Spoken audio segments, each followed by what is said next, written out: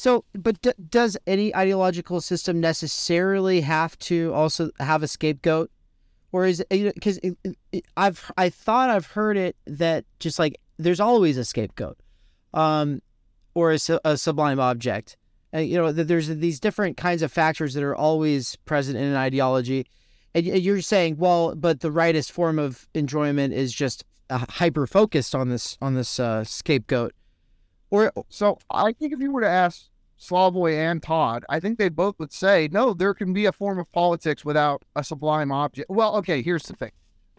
Here's the difference. I don't know if they would say you can have an ideology without a sublime object.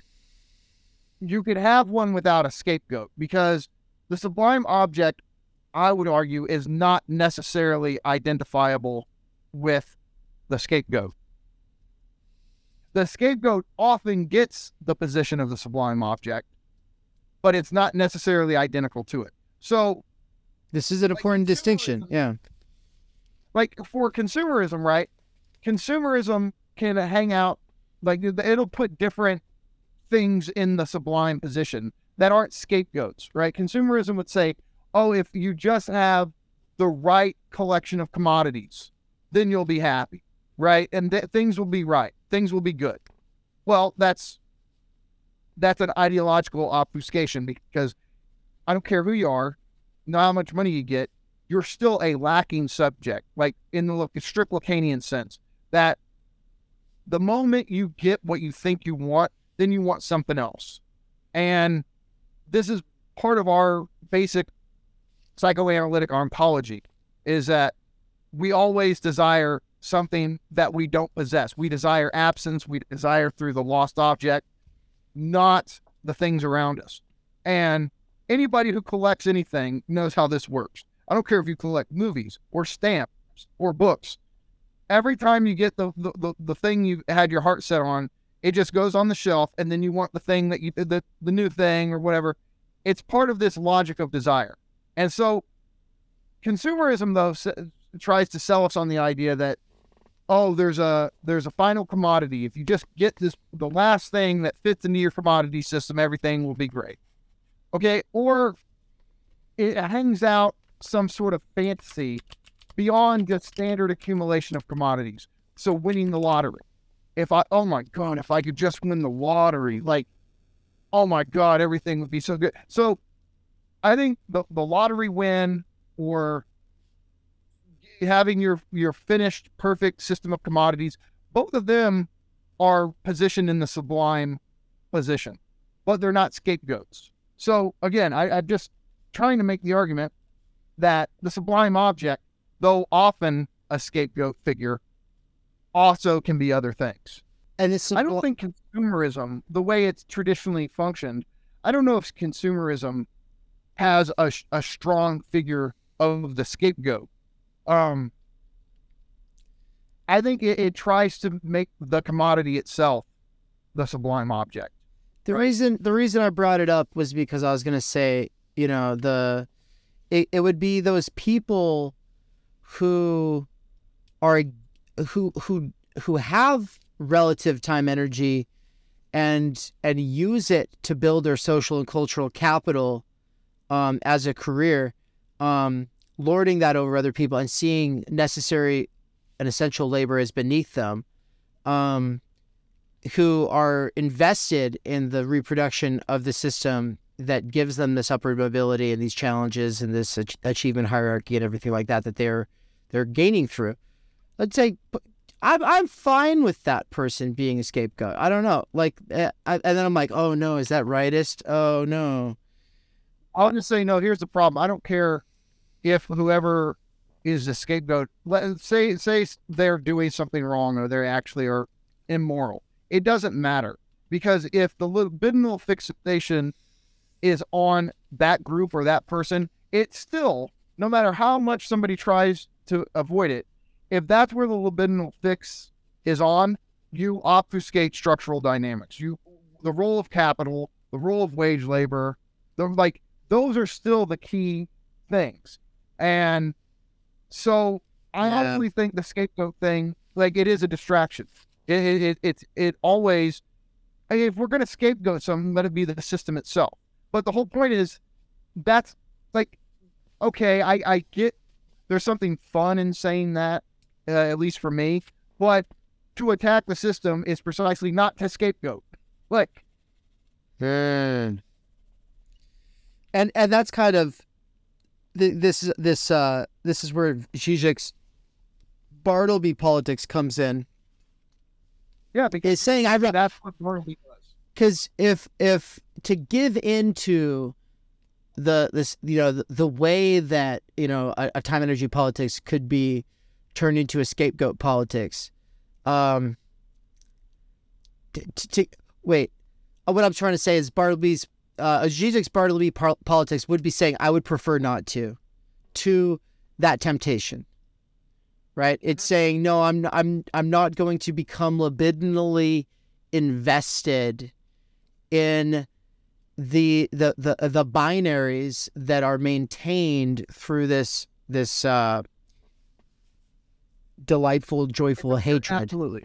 Yeah. Absolutely. It's a pure rupture. It's a pure break. So when he says, I would prefer not to, the not to, you can word it as, I prefer pure negativity. Now, what that means is, and what Bartleby, okay, so we've already laid the groundwork to understand what Bartleby politics is. So, and I really quick, I want to do a quick shout out to Anne in the chat and say thank you, because she's read parts of Melville's Bartleby the Scrivener to me on like 5 different occasions in the last month while we were driving places together, and she was driving and reading at the same time. It was kind of crazy. No, I was driving and she was reading it to me, and so we got through it, and it's a really weird story. Have you read it? Yeah. I read it when I wrote the blog post. Oh, you did? Oh, that's good. I told Anna I wasn't sure if you'd actually read it. I was like, oh, I figured he must have at least looked at it. But yeah, I'm glad to hear you actually read it.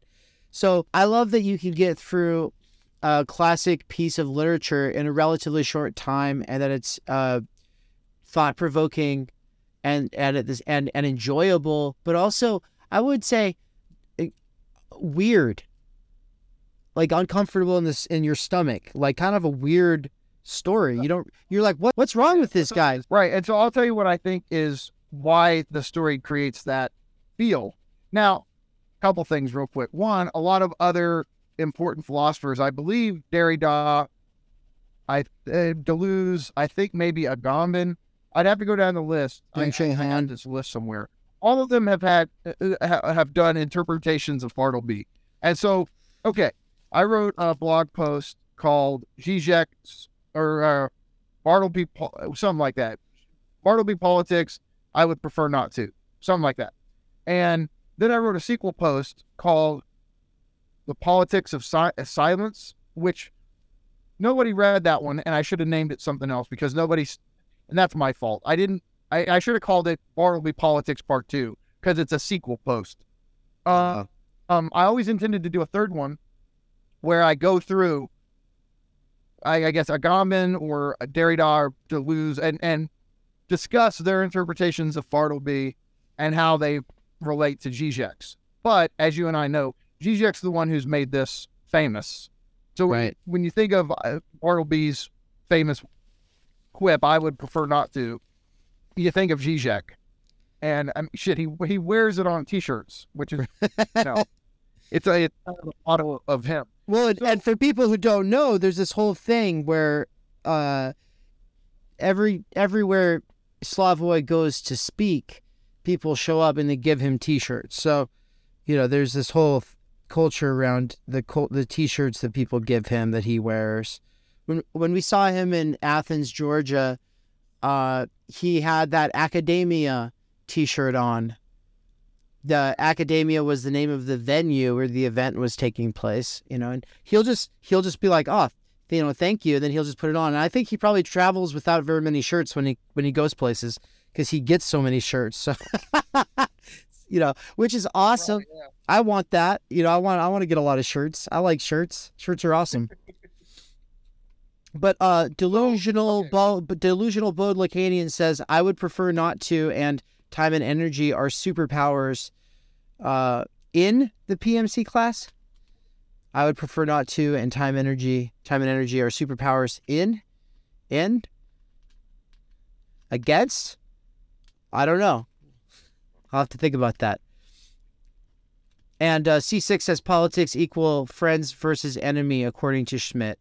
Yeah, and so I mean, but he's a Nazi, so maybe when a Nazi tells you politics, I mean, what Todd calls rightist enjoyment or rightist politics, which we're calling scapegoating politics. Yeah, I mean, it's totally Schmidt's probably the great theoretical example of that. Yeah, he's the epitome of it. Yeah, mm-hmm. I mean, the thing is he'll just go mask off and actually say it. A lot of, I think, liberals even just kind of presuppose it. So obviously there are thinkers who are trying to, pioneer or discover or aid the development of ways that could break outside of, these confining, limiting, self-undermining patterns and frameworks. And, but people just kind of presupposing a state of war and that politics is just the friend-enemy distinction, and that, and then being like, quote unquote, political realists, is obviously like a form of ideology that fosters consent in the existing state of things, even when, a person says that they're against it. There's a way that this allows you to play within it. So, which is what we're ultimately saying, which is bringing it back around what Bartleby politics would be like. You'd say, no, I refuse to get libidinally invested in war and resistance, so here's the thing, right? This whole thing about Bartleby politics, you'd be surprised how little Zizek says about it across all of his books. The main place where he talks about it is the final chapter, chapter 6 of the Parallax View. And here's the thing, right? Like, what he says about Bartleby takes place against the background of all kinds of Lacanian ideas he's developed elsewhere. So part of it has to do with the concept of the act. Part of it has to do with subjective destitution. Part of it has to do with the night of the world. And what the fuck is that? Cartesian madness. I don't even know what that is. I'm saying, and at some point I want to get to all that. Suffice it to say for now, what Bartleby does and what makes him unique is that he's going against the idea of inherent transgression, and he's going against what you're talking about, which for Zizek, he would call it the politics of resistance, which comes out of Foucault. Now, I've seen certain Foucauldians say, oh, well, this is something Foucault says, like in the history of sexuality at one point, and maybe some other places, and then you can say, well, he doesn't actually think, whatever. It's attributed to Foucault primarily, and I think there are places in Foucault where this is true, where it's like what you're supposed to do is just resist the system in any way you can, right? Just resistance is like an end in of itself, even though it doesn't affirm this, it would deny this, but like, or maybe it wouldn't. That's something that I guess I should check on. But here's the point. Zizek sees the politics of resistance precisely in how we've been describing inherent transgression or ideological disidentification. If you become libidinally fixated on resisting the system, then, unbeknownst to yourself, you are libidinally invested in the system. Because if you enjoy resisting the system, you don't actually want to undermine the system because you enjoy resisting it. And what makes Bartleby unique when you read that story, he's not resisting his boss.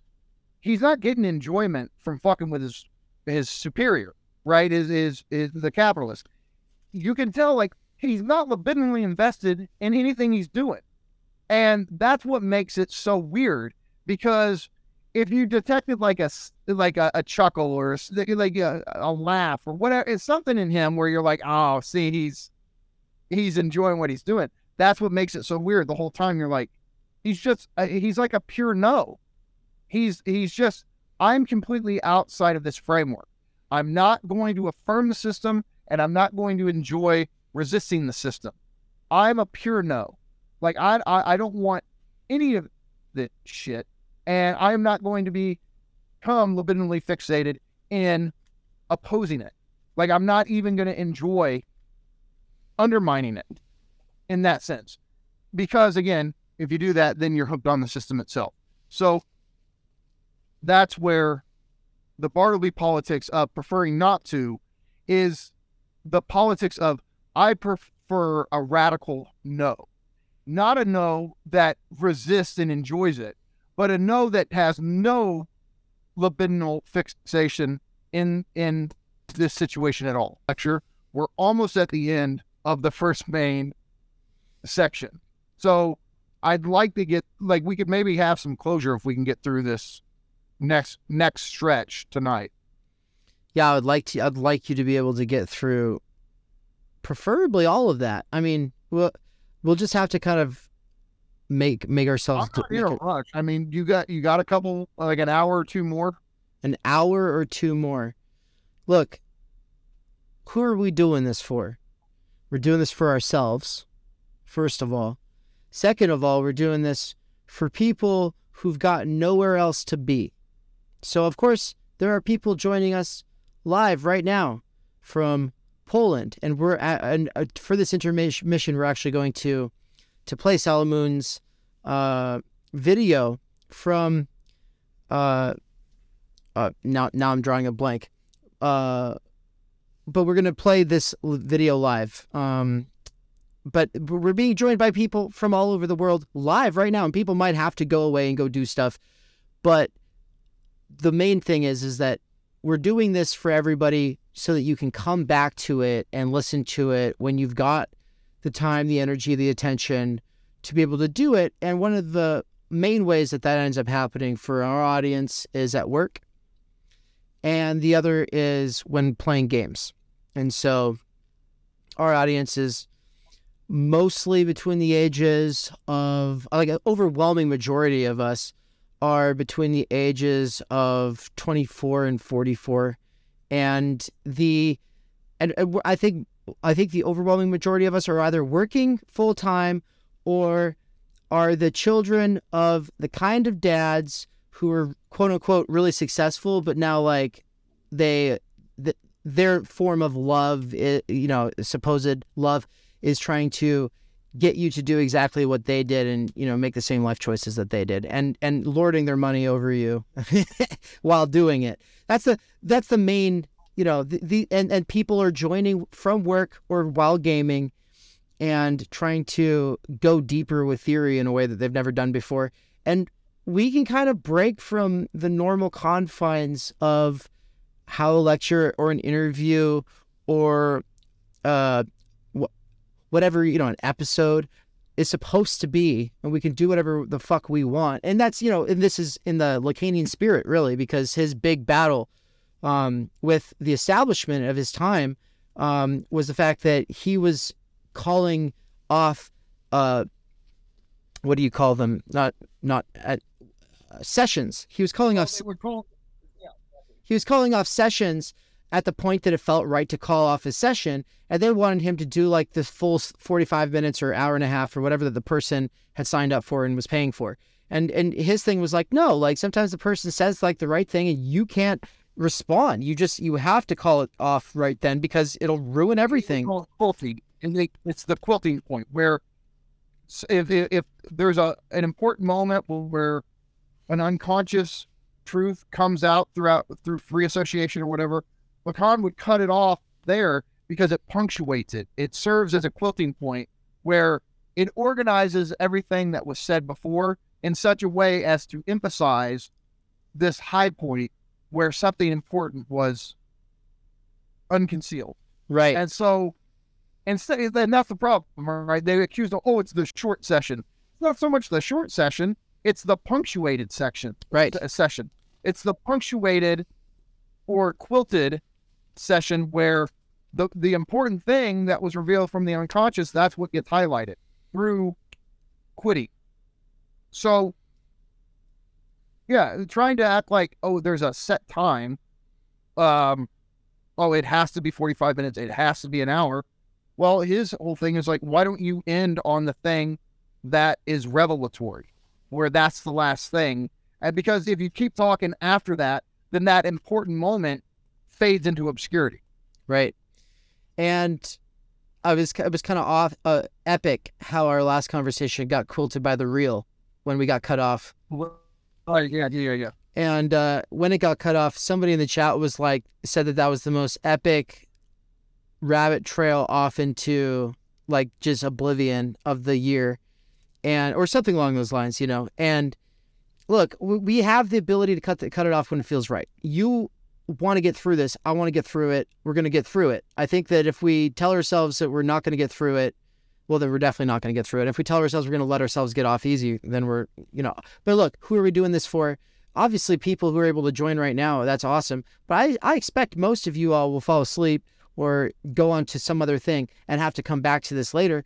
But you come back to it when you want to and when you have the disposable, time to listen to it. And, obviously you can speed it up or whatever. But like for me, I'm going to be reviewing all of these next time I'm doing manual, monotonous labor.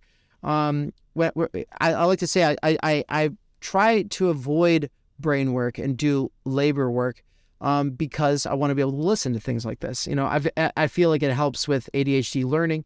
Like you have to do things a lot more. You have to go over things a lot more. You can't just read it once or twice and take a couple of notes or whatever. You have to keep going over things when you're multitasking.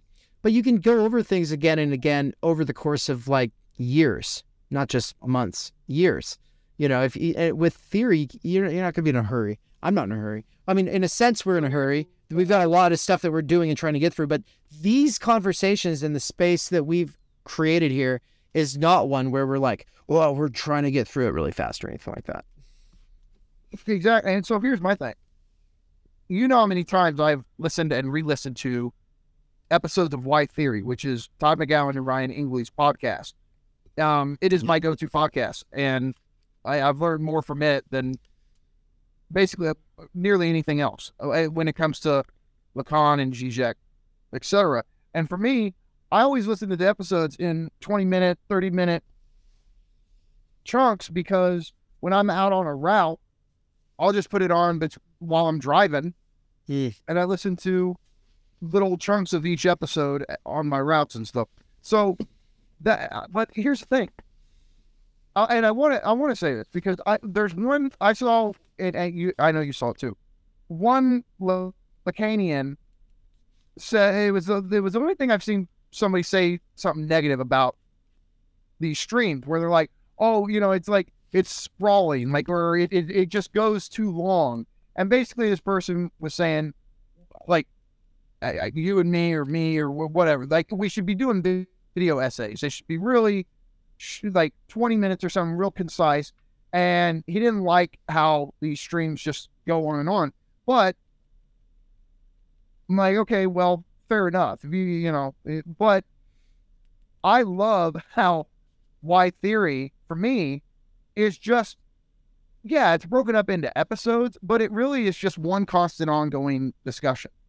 And I love that. Like, I've learned more from that conversational medium, that conversational structure, than from just like a bullet point video essay. I love video point bullet essays, right? Bullet point video essays. They're great. And they're often the best introductions to something you can get. But if you want to really absorb a theory, I don't care if we're talking Merleau-Ponty or Deleuze or Levinas or Lacan, whoever, you're going to have to get tapped into a much bigger, sprawling discourse to really understand where you're at with it. And that's what we're trying to offer, is if people want to be able to just absorb, this ongoing discussion of ŽIŽEK and Lacan, and at some point we'll get back to Baudrillard, great. And if they don't, then cool. But I think there needs to be these kind of options in learning where video essays have their place. Reading books obviously still has its place, and I don't think anything can beat that. Nothing's going to ever change that, yeah. Well, I absolutely also know that nobody has their time and energy to be able to read books the way to really learn shit and absorb it. So Yep. I think there needs to be these kind of ongoing seminar-like discussions of all of these great thinkers for people to really get tapped into what the theory's about.